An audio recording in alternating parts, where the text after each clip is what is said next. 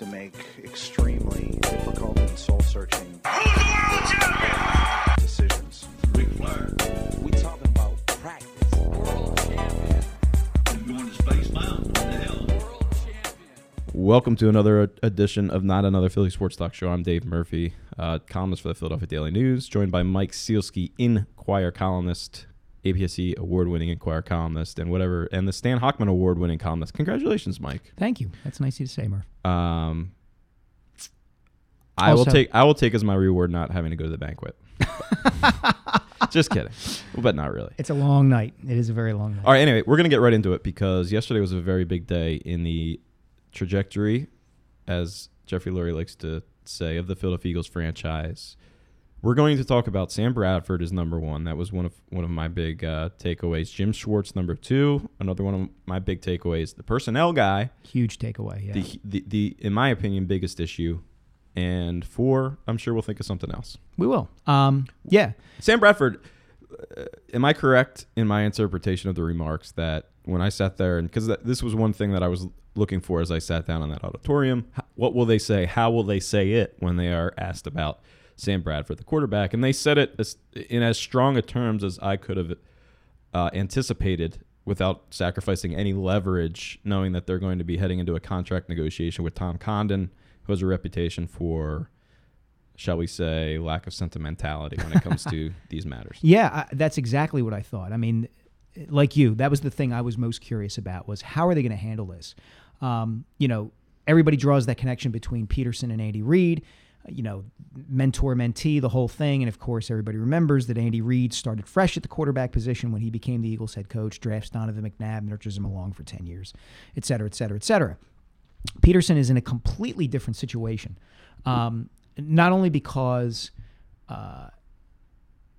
he's got a quarterback here already who was relatively productive for his predecessor, Chip Kelly. Reid came into a situation where the position was galactically bad.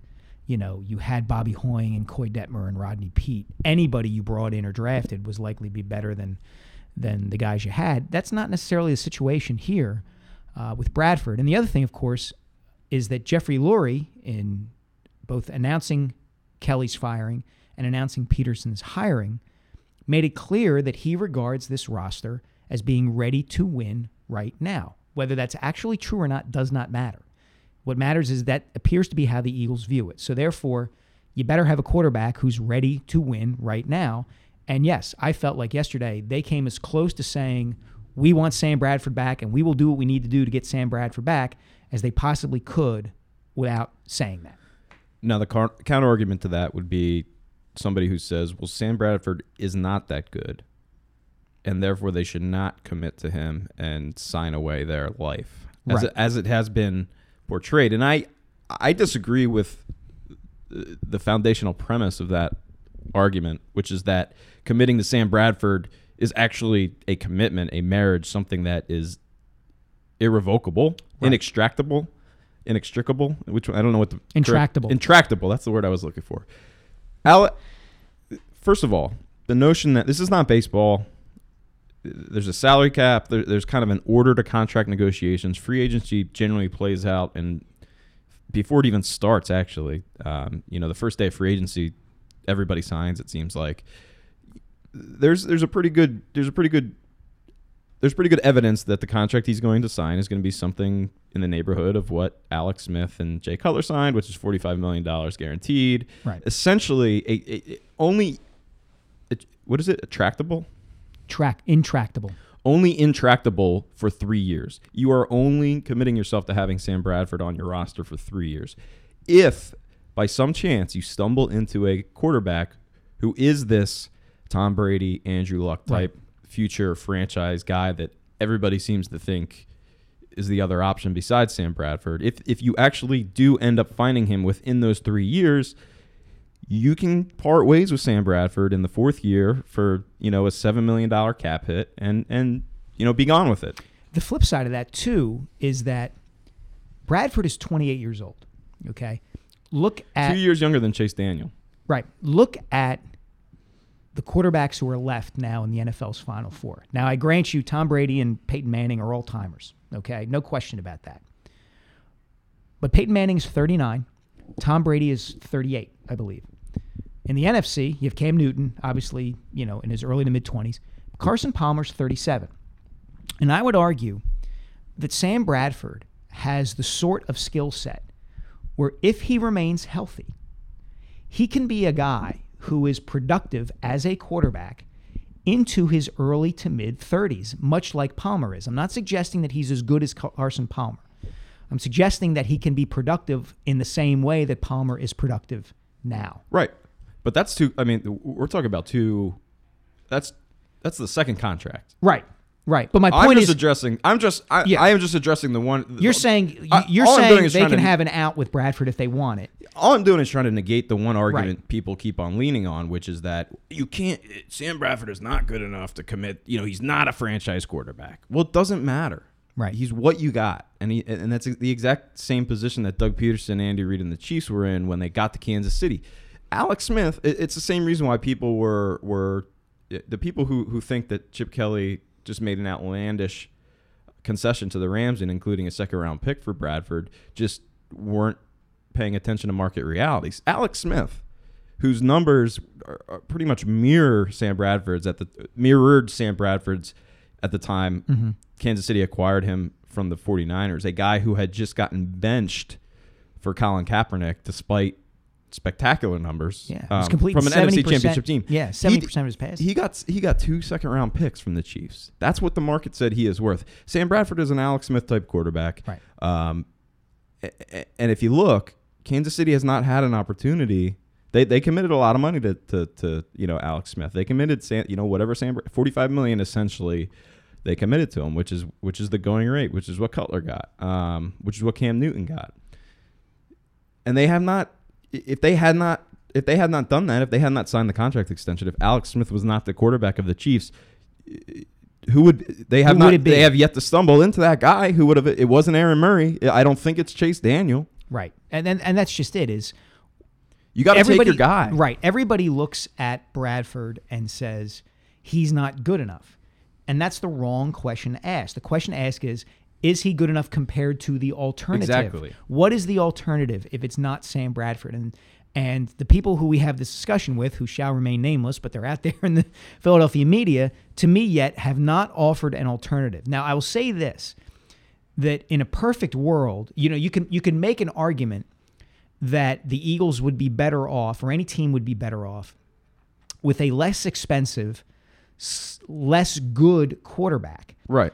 Because they would have more roster flexibility. It's the Russell Wilson theory of the Seahawks. That part of the reason that You the got to Seahawks- draft that guy. Right. The part of the reason the Seahawks were great is because Russell Wilson cost them less than $1 million a year on his third-round pick rookie contract. So therefore, you can spend money on your secondary and your defense and running backs and elsewhere.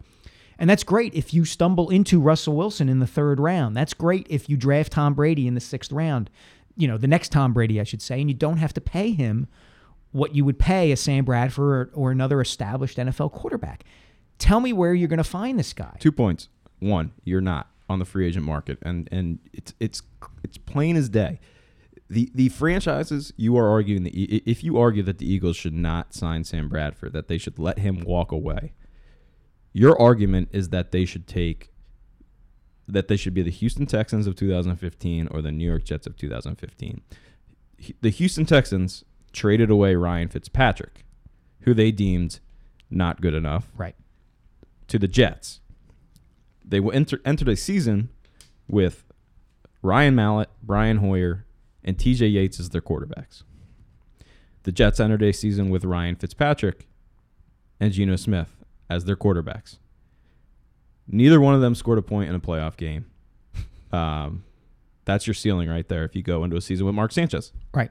And the Jets started the whole chain of events off by getting rid of Mark Sanchez, who now you are arguing essentially that the Eagles should enter a season with simply because he will not cost as much money as Sam Bradford, which is an asinine argument. Yeah.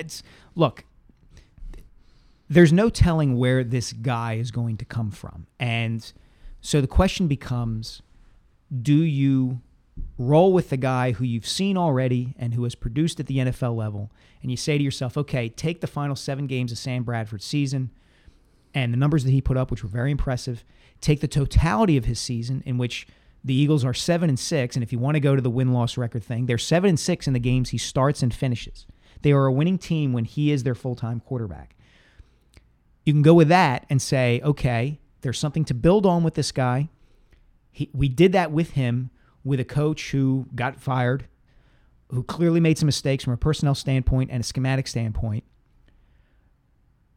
And with Bradford having come off basically 2 lost seasons because of a knee injury, do we presume he is going to be better if we bring him back, or do we just start fresh? And I would argue that based on the way things, based on the way Lurie has articulated things for this franchise, they're not going to start fresh, and they really shouldn't. I mean, Yeah, Sam it would Bradford's be 20. dumb. Sam Bradford's 28. It would be a death wish. He's not ancient. Your argument, a great way to get fired after 2 years as an NFL head coach is to voluntarily enter your first season with Mark Sanchez, some rookie, and I don't know, Chad Henne, or Chase Daniel as your quarterback. It is what the Texans did this year, and they barely eked into the playoffs. It's what the Jets did, and they played far better than anybody could have expected. But at the same time, they saw the limitations of having Ryan Fitzpatrick at quarterback. They saw why he is a journeyman quarterback. They saw why he was available. The fact of the matter is, any quarterback that you can get right now that is not currently in college is there for a reason. And that was Chip Kelly's argument for Sam Bradford last year. Is the only, we're not gonna, no one's gonna let a guy who is obviously the guy hit the free agent market. Therefore, you have to take chances to find that guy. Let's address this notion that, you mentioned the ages of these quarterbacks that are still alive in the playoffs. Eagles fans, Eagles fans ran Donovan McNabb out of town, thinking that he had reached a plateau. There was a ceiling there. That he wasn't the guy. He wasn't a winner. He wasn't a Super Bowl quarterback. Since that time, we have run through Kevin Kolb, Michael Vick, Nick Foles, Mark Sanchez. I'm probably forgetting somebody. Now Sam Bradford. Forget about that. Forget about what you've actually seen with your own 2 eyes in front of your face. Look at the rest of the league and consider who the guys were that you thought were better than Donovan McNabb, that you coveted, who they were back then. And they're the same guys they are now. Tom Brady, Peyton Manning.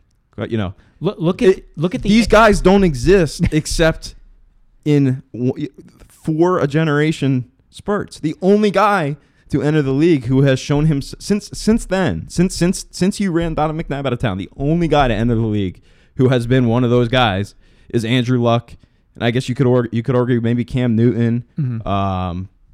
But other than that, you're looking at Sam Bradford's. Look at the AFC's Super Bowl participants since the Baltimore Ravens went in 2000. Okay, 2001. Brady. What is it? It's Brady. It's Rich Gannon. Okay. Quite the There's your anomaly outlier. There. But then, all right, here you go from there. It's Brady, Roethlisberger, Peyton Manning. Brady, Roethlisberger, Peyton Manning, Roethlisberger, Brady, Joe Flacco. You're like Rain Man.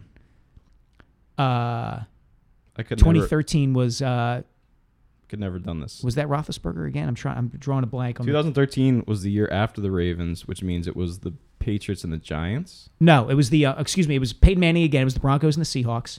Then Brady again.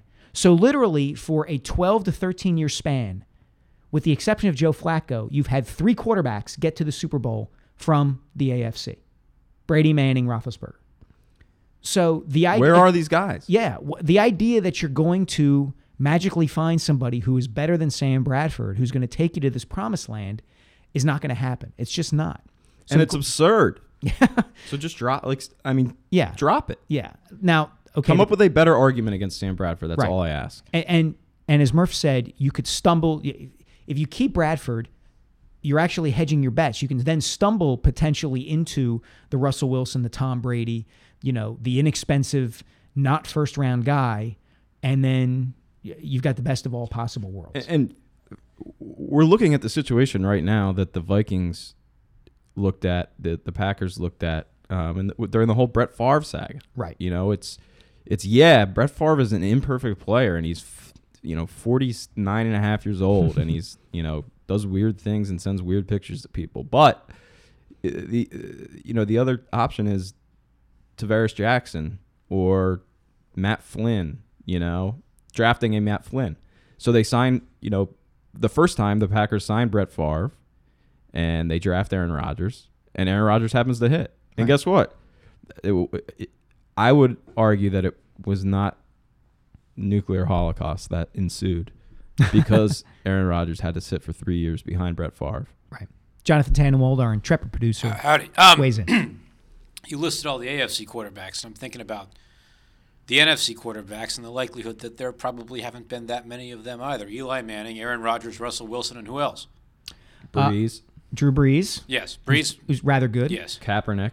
Kurt Warner a few times, right? 3 times. Warner's been to 3 Super Bowls. Since Not the since Eagles or not? 2002. No, twice. Let's just talk about since Donovan. Okay, To me, Donovan. So the thing that Breeze, Wilson, Kaepernick, Rodgers, Eli. the thing that sets this whole thing up to me is the notion that we're entertaining in 2016, January of 2016, is the same notion that we entertained in January of 2010 when everyone agreed that Donovan McNabb had proven beyond a shadow of a doubt that he would never lead the Eagles to a Super Bowl. And because he had done that, the best option was to trade him away and then, just go down to the grocery store and buy the guy that would take them there. They thought it was, the media allowed the shadow world of the Novacare complex to talk them into Kevin Kolb. They went fishing with him. They admired his grit, and then they saw that he couldn't play football, that he had a noodle arm, that he was, in a best-case scenario, Kirk Cousins. So they moved on to Michael Vick, who had a MVP 10-game stretch. And then Started burping the ball up. And then people forgot the same thing that they learned under Donovan McNabb, which they would later learn under Chip Kelly, which is that the NFL adapts. And you can throw somebody that they haven't prepared for at them for 10 games, but much longer than that, and they're not going to sleep until they figure out a way to stop you. And they did that with Michael Vick the same way they did it his first time through the NFL, the same way they did it with Donovan McNabb, and forced him to go from a guy doing, Michael Jackson dances in the end zone after scrambles in Washington to a guy who was a pocket passer and was actually hesitant to scramble by the end of his career. Donovan McNabb had to adapt because people caught up to him.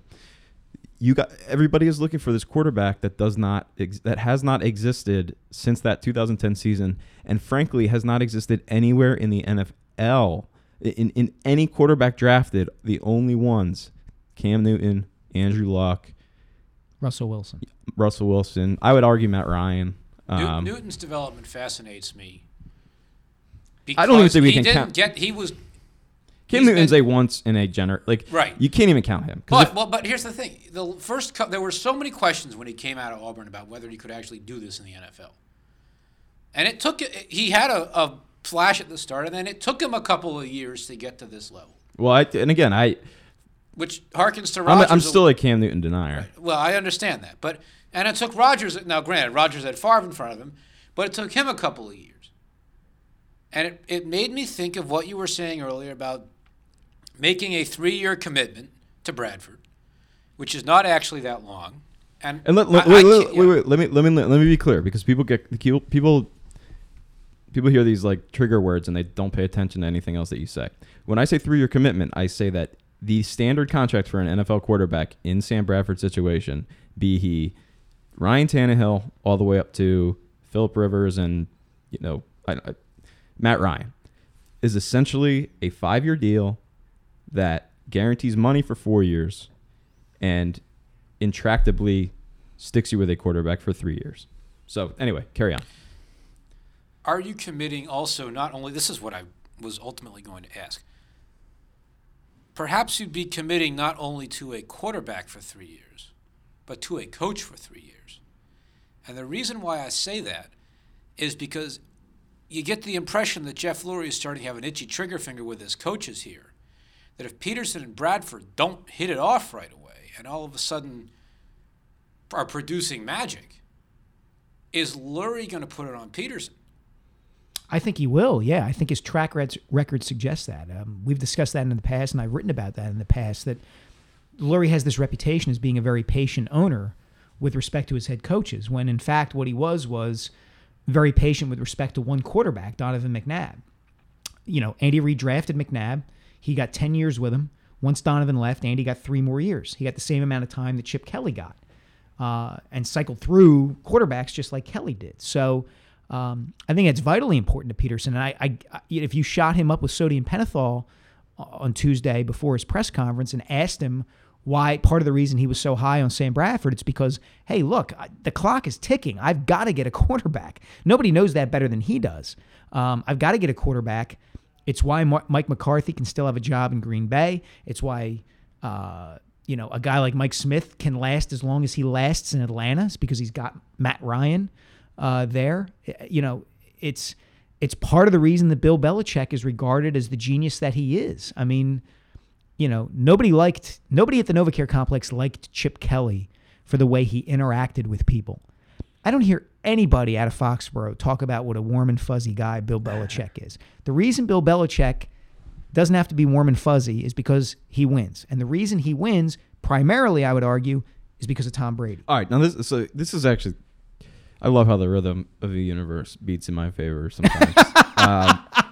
It beats in somebody's favor. That's good news. 2010 was Rhythm is gonna get you. Rhythm is 2010 was the year. 2009 was McNabb's last season, correct? Yes, with the Eagles, yes. Okay, so they traded him in March of 2010 or something, from what I remember, right? Yes. The emotional scars yes. of Okay. The emotional So scars of working that night still linger. I think. So I actually remember where I was because It was Easter weekend. I was in the Nationals clubhouse talking to Ryan Howard and Jimmy Rollins about it, because I was a big McNabb. I don't want to say fan, but I was a big support. The idea you were willing to support him whenever you were zigging where bells. Well, I I just kept on saying the notion that you're going to find somebody who lets you be as productive as you are right now with Donovan McNabb is very slim. Mm-hmm. You know, like there's a very good chance that you're going to go through a 5-year period where you're trying quarterbacks out and not winning games. Right.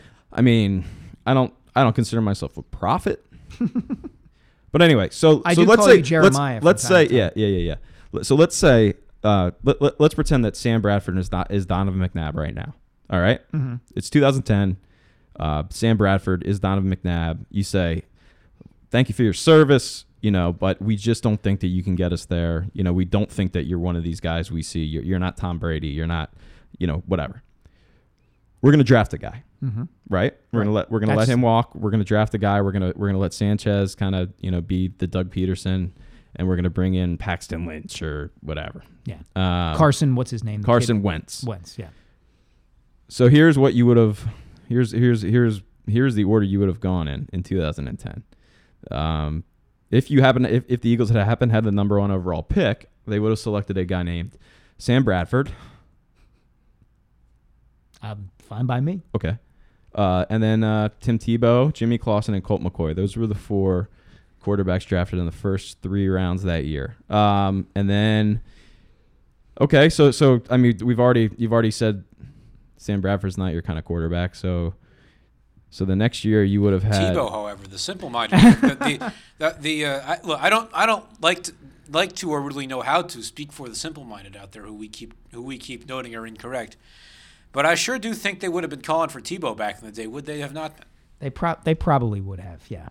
I don't know what all I know is that they would have been those were the 4 quarterbacks drafted: Sam Bradford, Tim Tebow, Jimmy Clausen, and Colt McCoy. So by the definition I'm granting that I'm allowing you to work from for the sake of the argument, you would not have gotten your guy in 2010. In 2011, you would have had, if you had the number 1 overall pick, you would have gotten Cam Newton. Right. Okay, you had a 1 in 30. The Eagles did not have the number 1 overall pick. The number 1 overall pick. So then, after now listen to this stretch of greatness. After Cam Newton went Jake Locker, Blaine Gabbert, Christian Ponder, Andy Dalton, Colin Kaepernick, and Ryan Mallett. I mean, the only one you would have possibly considered is Andy Dalton. Right. But again, like, is Andy Dalton, has he shown himself? Have they won a playoff game yet? No. He wasn't. He was. Right, but Right. the fact is they have not won a playoff game since they drafted Right. Andy Dalton. So again, if you did not have the number 1 overall pick, which you do not this year, and you did not in 2010, you were not getting Cam Newton. And so after Cam, let's see, Locker, Gabbert, Ponder, Dalton, Kaepernick, Mallett, Bradford, Tebow, Clausen, McCoy. All right, now we're 2 years into the contract you did not want to give Sam Bradford, and unless you were the worst team in the NFL one of those 2 years, you did not get a guy who's better than him. Let's go to 2012. Again, Andrew Luck. Boom. You got your guy. You have to have the number 1 overall pick. After that, Robert Griffin, Ryan Tannehill, Brandon Weeden, Brock Osweiler, finally, Russell Wilson. in the 3rd round. So- And you have to take him. In taking him, you have to make what is regarded as a gutsy player personnel decision that somebody who is that short, not small, because he's not small, he's not a Right. small guy, but he is short, will be able to succeed as an NFL But now, quarterback. so now let's look at this in terms of odds. We are 3 years in to this. We are 3 years past the point of departure from Sam Bradford when you wished him well and said, we can't commit to you. So we're 3 years in, and if you did not, McNabb, you mean? well, I mean, Yeah. in our hypothetical Right. situation, Okay, I see. If it had been 2010 and you were saying goodbye to Bradford, Gotcha. the same way you say goodbye to Nick Knapp, if you did not have the number 1 overall pick in any of those 3 years, if you were not the absolute worst team in the NFL in any one of those 3 years, you would have had 17 quarterbacks drafted in the first 3 rounds, of whom only Russell Wilson was this Franchise guy. this franchise guy that you're talking about. Right. So you're talking about a 1 in, say, 15 chance of getting that guy Over 3 years. over 3 years.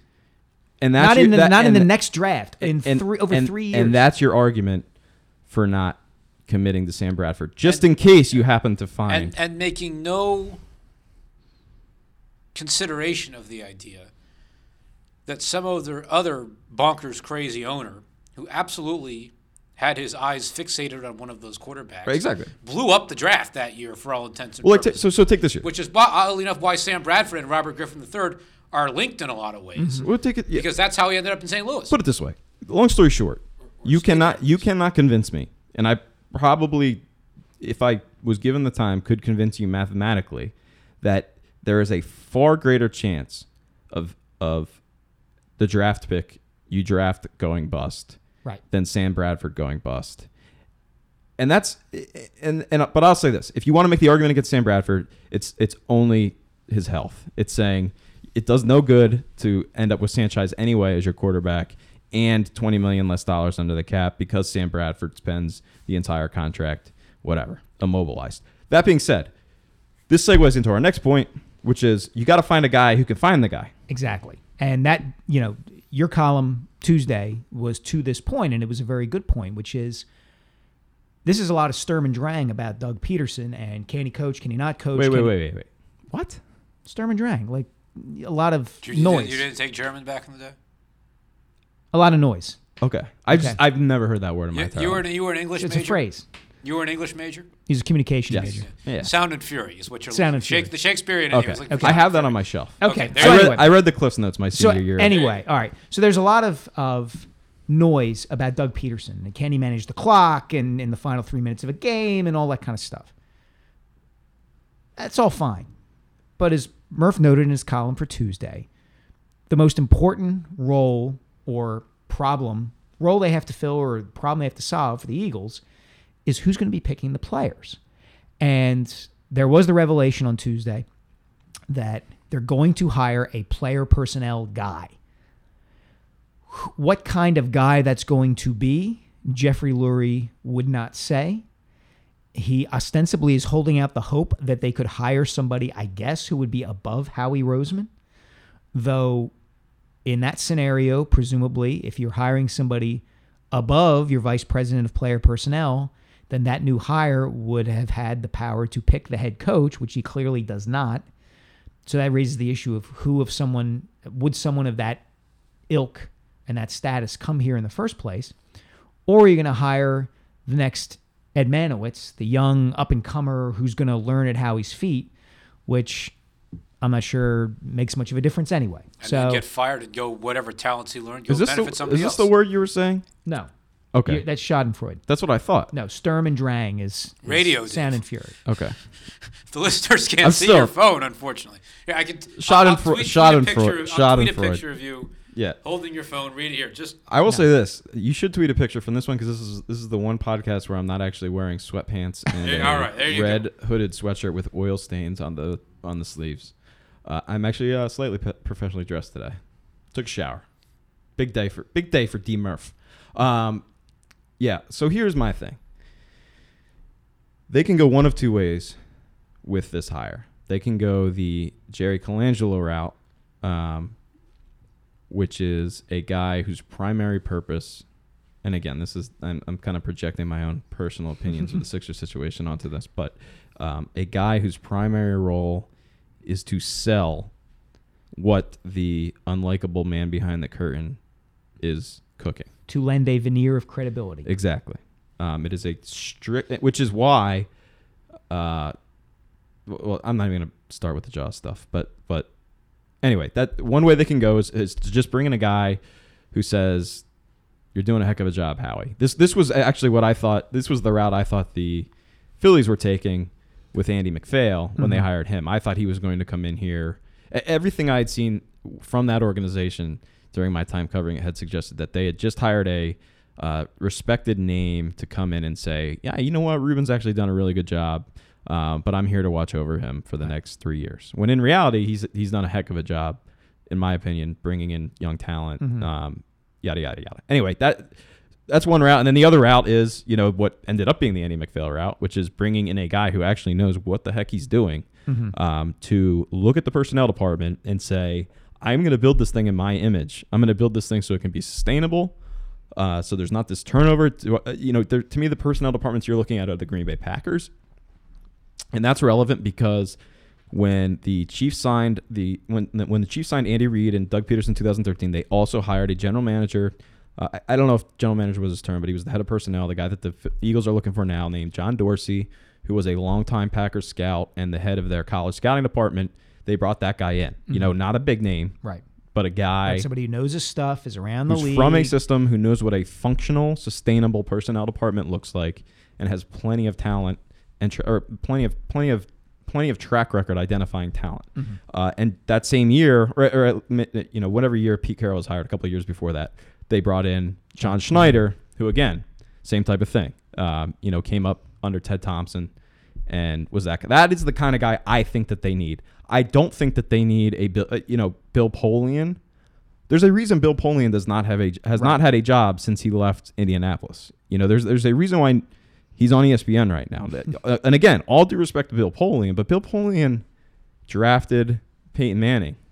That's what he did. Yeah. And frankly, the fact that they only won one Super Bowl with arguably one of the three greatest quarterbacks of all time at the helm, Suggests they were lacking in some other areas. Exactly. So don't throw a name at me. Don't throw Bill Polian. Don't throw Tom Donahoe. Throw results at me. If you hired whoever in the Steelers draft room is in charge of identifying wide receivers to pick, if you hired that guy, I think it'd be a great move. Do you know what I'm saying? Yeah. It's the same. And this is why I took some hope from yesterday's press conference, because Jeffrey Lurie said something about winning the press conference, and he has not actually shown himself to be a guy who is looking for that with Andy Reid and Doug Peterson now, and even Ray Rhodes. They need to. They can't hire a win the press conference guy. They don't want a guy who's just there to explain what Howie's doing and make everybody feel good about it. They need a guy who can build a functional personnel department. Whether it's a guy who has worked under Kevin Colbert in Pittsburgh, who has worked under Ted Thompson in Green Bay, who has worked under who's the Cards guy? Oh, I'm drawing a blank. Steve. Anyway, Yeah. somebody who knows how to build whatever those organizations have, because those organizations have a knack for how to find talent on a consistent basis, which the Eagles have not had. Yeah. The question is, are you going to be able to get that guy? Which obviously I'm skeptical about, because, for the obvious reasons. Lurie and Roseman seem to be attached to the hip one way or another. You haven't brought this guy in already and had him in on the process of hiring the head coach.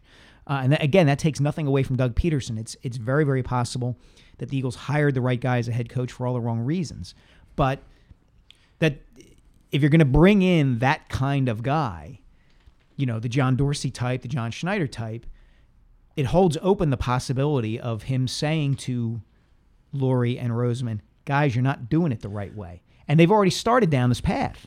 And so who are you going to hire? You're going to hire a young guy looking for an opportunity who at least some level is going to learn from the people who are already there and Roseman and Donahoe. And that doesn't bode well. So yeah, you know what? So the one thing that did bode well to me, or at least kept the door open, kept the boating door open, whatever that means, is that when Jeff McLane, who props out to Jeff, did a phenomenal job of he basically went like Law and Order. Jeff on McLane. Lurie, Jeff yeah. McLane won the press conference yesterday. Put it that way. He was not like it, when these radio guys mic themselves up and try to get confrontational. Like what they lack is substantive questions, right? And like an actual, overarching strategy to their approach. I mean, Jeff McLane had one moment. He was like Bunny Rabbit in 8 Mile. Like he was on the stage, his hood was on. Like he could not. He had to have boom, boom, boom, question, and he had them. It was just a remarkable performance. I was in absolute awe of Jeff McLane. And I can't even tell you the question, the sequence of question he asked. All I know is it was like watching Roy Halladay deal a sequence of pitches. It was basic, and the revelation was essentially the biggest revelation. And the last question he asked was, "Will this person?" This was like the Code Red moment. Will this person answer to Howie Roseman? And Jeff Lurie blinked and said, "I'll answer that later." Yeah, which to me says he will.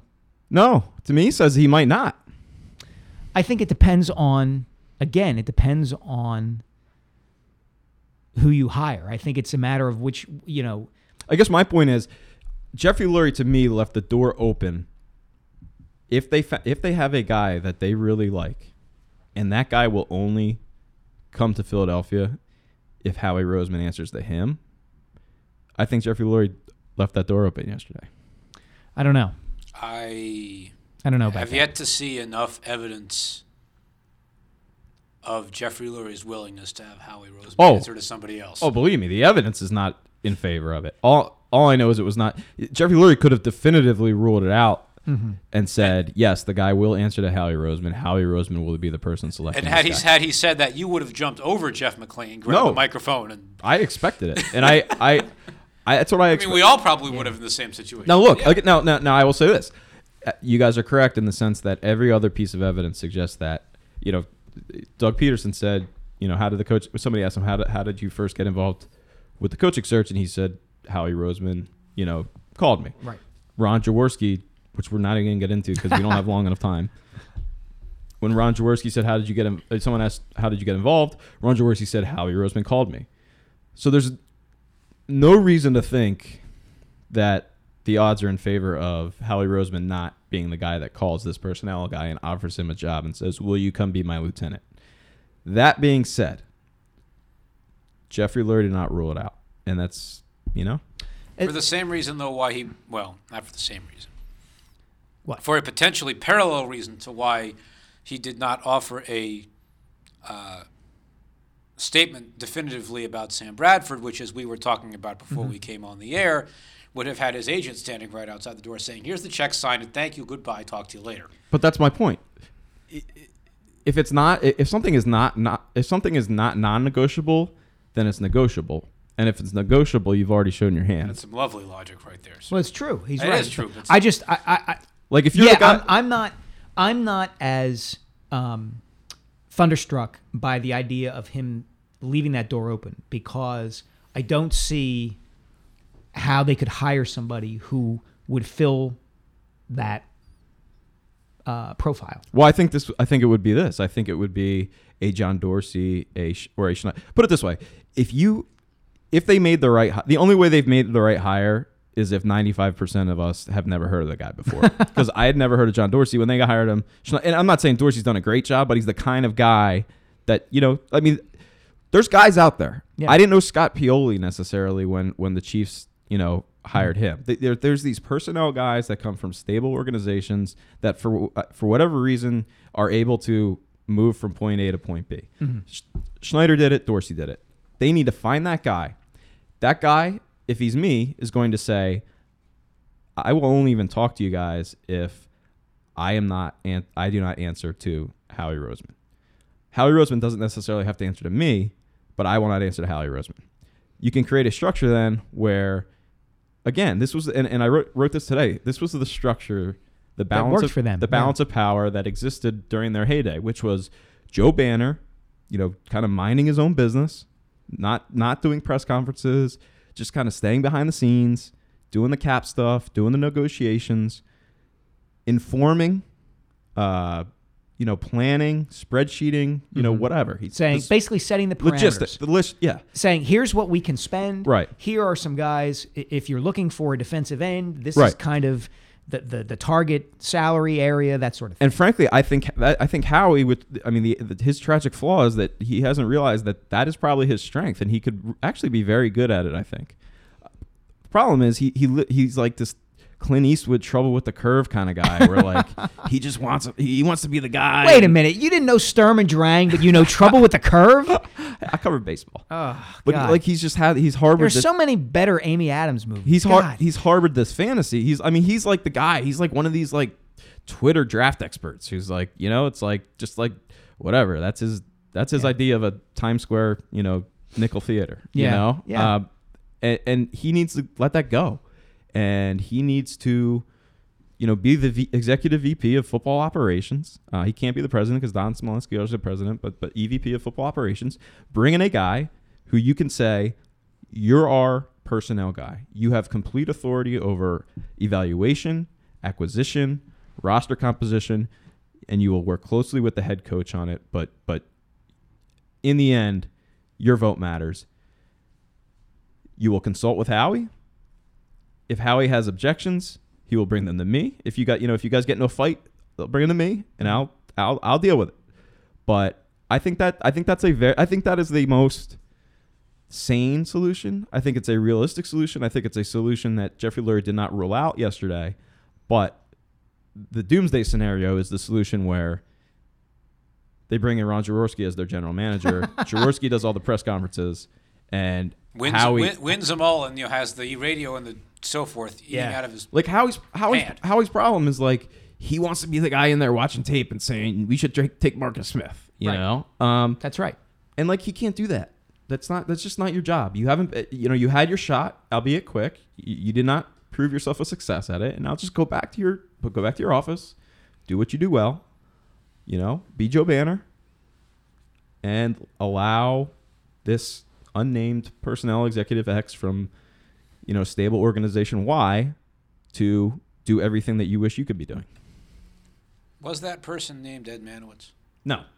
Ed Manowitz had no experience whatsoever. He might turn out to be a fine, he might turn out to be a fine talent evaluator, but the fact of the matter is he graduated from college in 2006. Why I asked that is because you seem to be describing what his job was. No. If I am, then I'm giving the wrong impression. My ideal candidate is a guy who has run another team's scouting department for. Yeah. So anyway, he's not the right candidate, but I'm saying the job that he's. No, but that's different. Like Okay. Manowitz. Manowitz would be the wrong person for what Murph is describing. And Manowitz had that job. He was the wrong guy for it. That's what I'm saying. What I'm saying is describing the job, not the person. Right. I would argue that this position that I'm describing has not existed since Tom Heckert. Right. And Tom Modrak initially had it, and then Tom Heckert had it, and then things just got out. Then the balance of power got all out of whack, and it was essentially Andy doing everything, and then whatever, yada yada yada. What I'm looking for is a guy who is not answerable to anybody except Jeffrey Lurie on personnel, acquisition, and evaluation matters. He doesn't necessarily have Howie Roseman does not necessarily have to answer to him, but this guy has carte blanche, Yeah. to use one of your fancy foreign words. Just the idea being that if Howie is able to go to this guy and say, you can spend X over Y amount of Right. time on a right tackle or a left tackle, Right. this guy can then say, okay, I know that. I'm going to go we should sign this guy. But you can't allow Howie to be able to say, no, I don't like that left tackle. Right. Go find another one. Right. Because that is what happened. That's how everything's got messed up in the first place, because Howie wanted to be the guy to identify those guys. And, even if he wasn't actively doing it, he could passively doing it by saying, we shouldn't be doing this. Passively That's not doing it might be worse. That's the wrong guy. It is worse. It is worse, it's- yeah. absolutely. And it's why the Eagles organization is as messed up as it is today, because the entire thing has run on a weird energy of passive aggression. And the irony is, if you talk to people who know Chip, that's one thing they'll say about him. Like, he's a passive aggressive type Right. of the guy, which is why the thing just kind of blew up when you have two passive aggressive guys kind of, whatever, manipulating each other. And Yeah. it's just like, it's just, it's like it's the how NFL families break apart. It's like the NFL version of Mean Girls, basically. It's how it is how every relationship breaks apart, essentially. So, have I made myself clear, John? Because you are We're having a, a dating advice show. you are next Sunday? Citizen X. You are like. I'm Do trying you to be understand the Citizen X, person that I'm? Do you understand the person that I am? Yes, I do. Okay. Are we gonna have a dating advice show next on here? That might be our next bit of things we talk about. If the you wanna- Eagles is giving dating advice. If you want to talk about things that people are not qualified for, I would be the Howie Roseman of dating advice. Wow. That would can I recommend Match.com? I've heard of some success stories. You're sitting next to one. I know. met my I wife. got I things know. that I want to talk about. I'm not sure that's How long are we into this thing? 50 minutes or so. All right. What else do we have? Yeah. What else jumped out at you yesterday? Well, it's funny. I literally filed a column about an hour before we started this podcast about, you want to talk about passive aggressiveness. The shots that Laurie, I don't want to talk about passive aggressiveness. Why would you say that? the shots that Laurie has taken at Kelly over these two press conferences over the last couple of weeks, to me, are pretty remarkable. And what stood out to me Tuesday was the fact that he admitted in his opening statement that even before the Tuesday that he decided to fire Chip, he fires him on Tuesday, I guess it's the 29th, December 29th, that he already had been researching possible replacements. That's amazing. That's Now- really just. So my question, It's like saying and then he later on, when by he- the way, I was cheating on you the whole time. yeah, and Reuben Frank from Comcast Sportsnet pressed Laurie on this later in the press conference, and Laurie tried to deny it, but only ended up reaffirming what he had said earlier, which is that, it wasn't like I was looking for replacements. I was just doing the research just in case things fell apart with this head coach who I really didn't like. Then it would, we'd be ready for it. We were just texting, I swear. I got your column up on my phone, and I will hereby make my pitch for the listeners to go out and download the Philly Sports Now app if they have not yet. It's in the iTunes store, just like this podcast. Yeah, Here's, go ahead. Yeah. And I quote, "The Eagles were still a viable playoff team as of kickoff against the Washingtons, or the Landovers, as I like to call them, on the Saturday, December 26th. Had they won that night, all they needed to do to win the NFC East was beat the lowly Giants the following week. And yet Lurie, by his own admission, already was researching potential replacements for Kelly," end quote, and I will add, while they were still the favorites to win the damn division. Exactly. And now think about this: if they had won those final two games Oh, that. and finished 8-8 and made the playoffs, Laurie was probably going to fire him anyway. Well, Would he have fired him anyway? This is why Lurie's initial press conference in the aftermath of firing Chip Kelly just flabbergasted me, but why I wrote the next day that they essentially threw away the 2015 season because of the way you just don't run an organization like this. You think about it. You give Chip Kelly. The whole thing is just like it's just comical. I think back at that press conference. It really still hurts my head to like try to make sense of what Jeffrey Lurie is saying. But anyway, he said, first he said, I only put Chip in charge so it would be his fault when what we knew was going to happen happened. And then, which we knew a year ago. Yeah. So essentially he said, I only put this guy in charge because I wanted him to be the one that it blew up on. And then he made sure that it was going to blow up on him by keeping a guy with a long history of undermining anybody who challenges his authority in the building. Yep. And not only in the building, this was the revelation from that press conference. I thought Howie Roseman was like just in a broom closet somewhere, like polishing helmets. Like he was still like Chip Kelly was still expected to interact with Howie Roseman and be a collaborator.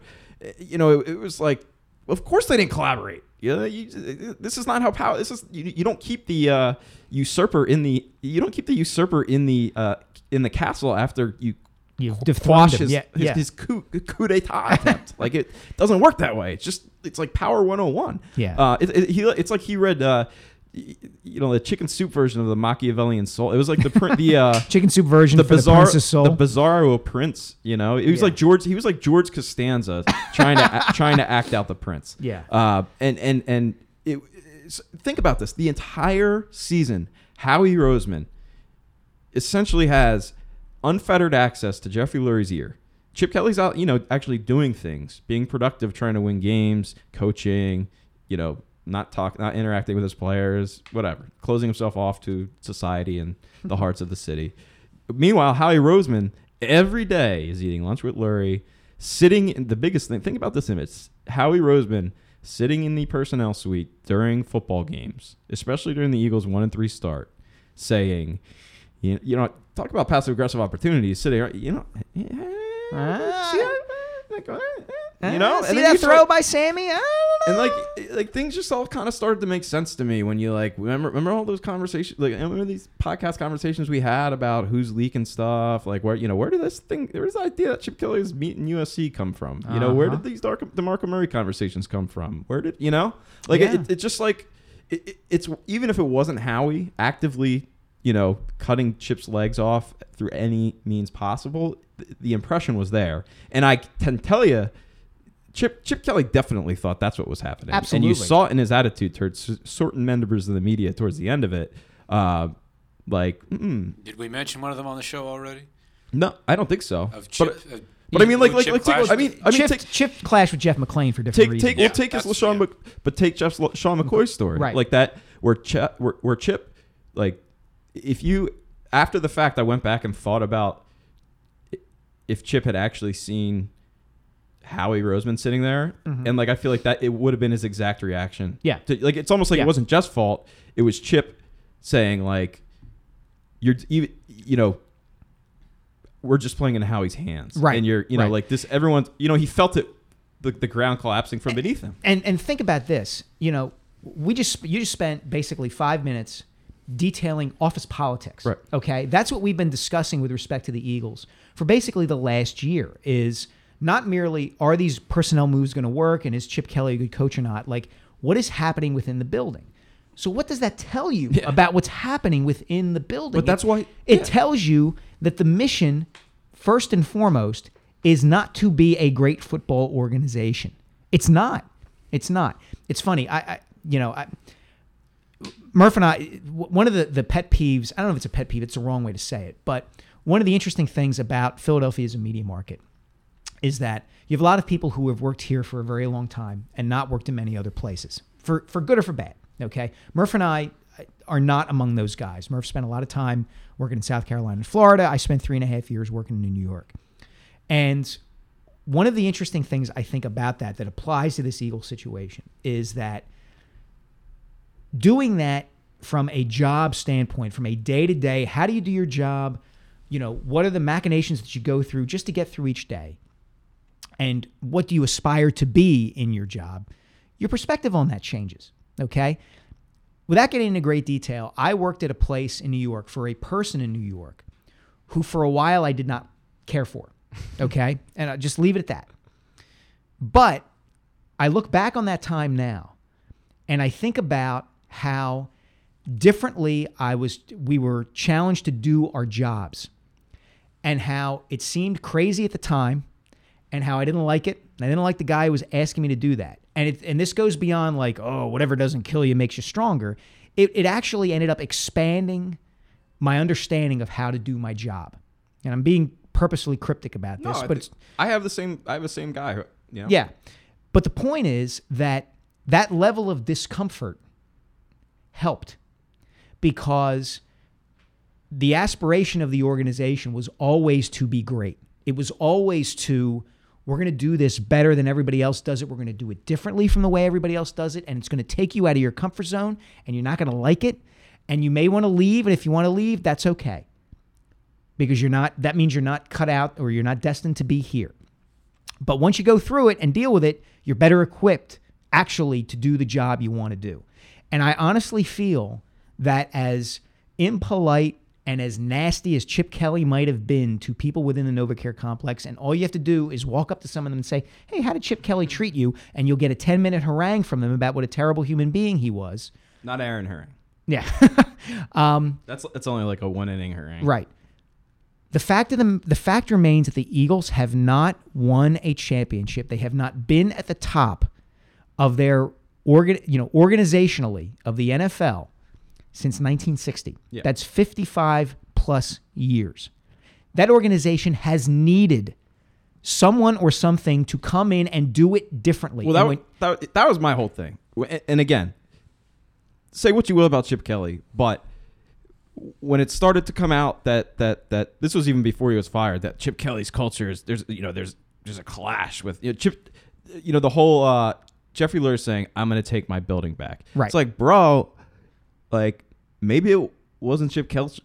Maybe Chip Kelly's culture wasn't the one that needed to go. You know what I'm saying? Exactly. Like that's but the baffling thing about it was that I thought they had already made that decision the year beforehand when they said, all right, Howie, go downstairs. Yeah, like that was just it. Was that and we've discussed this and written about. Jeffrey Lurie did not have the courage of his convictions. He didn't want to stand up and say, "I'm all in with Chip Kelly." I brought in a coach and a football guy who there's no half measures with. You're either with him all the way or you're not. You're not with him at all.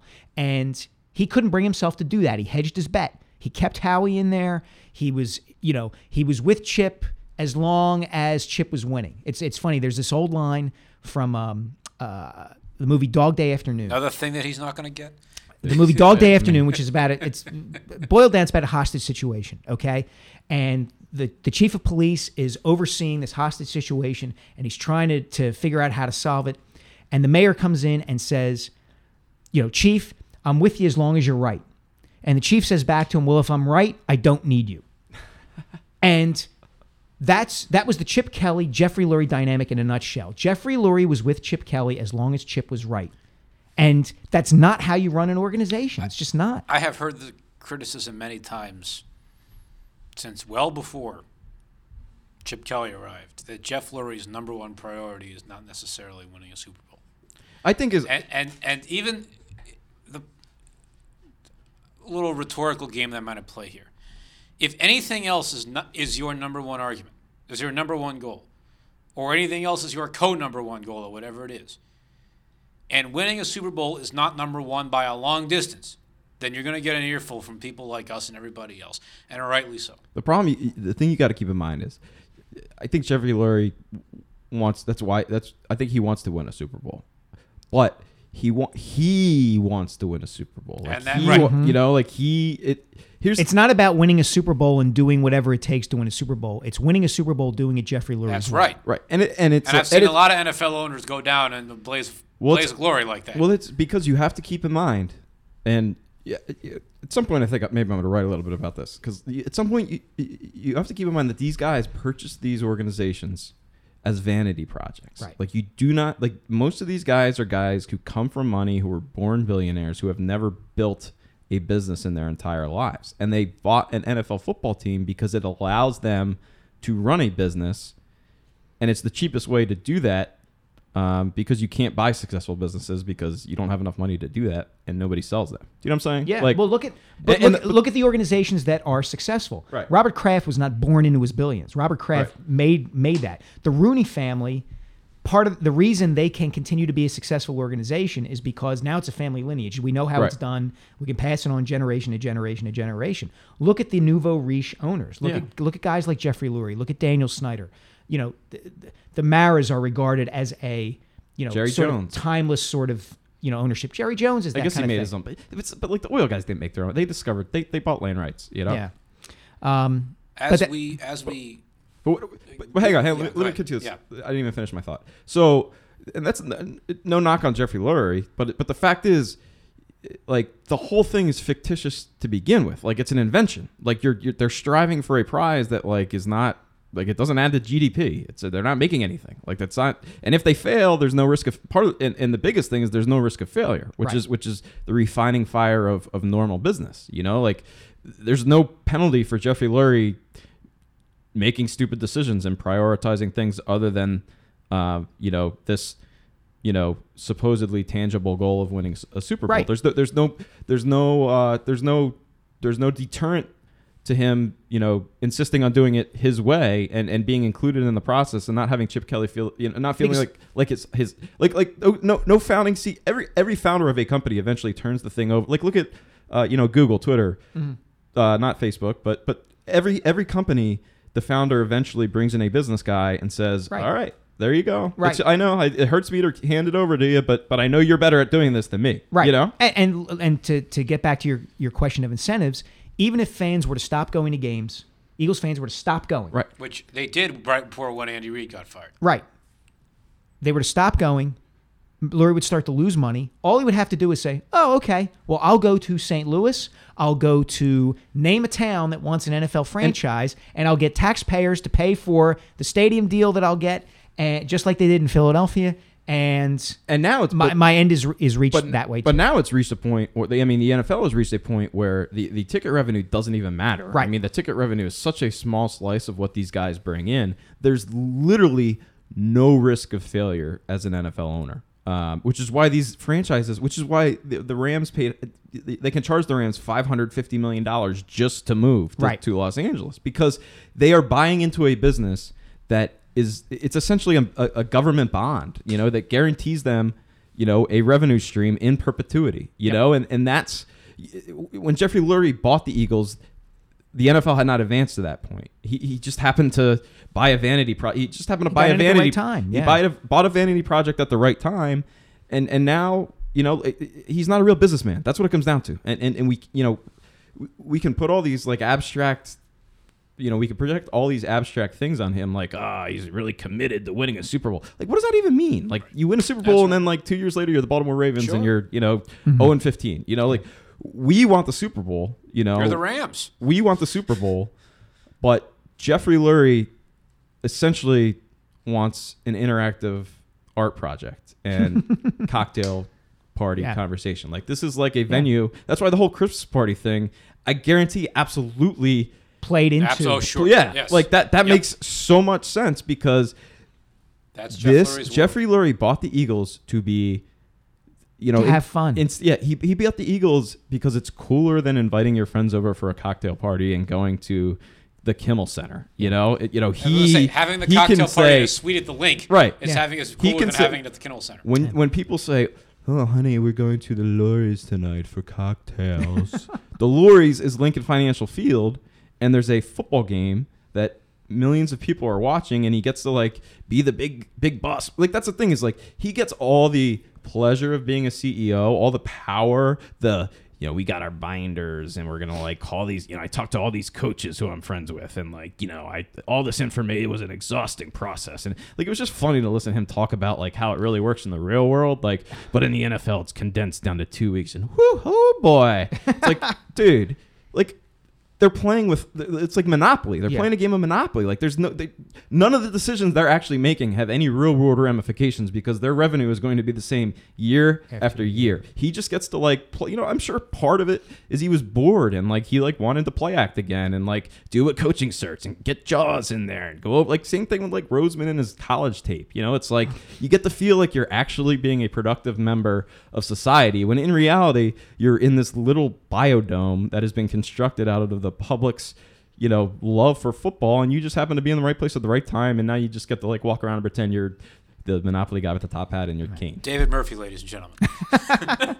But seriously, it's like it's just like it's hard to even like everyone. That's why everyone's like, Lurie's gotta go, he's the problem. It's like, dude, honestly, where's he going? Honestly, do you know who's the problem? We're the problem, because we're the ones that allow him to be in a position where he actually doesn't do anything with his life, and yet he holds this huge amount of power over us. And on the note of us being the problem, Yeah. I think it's about time for us to stop being the problem for a few minutes. Yes, but within this hypothetical world, I would agree. Lurie needs to step aside.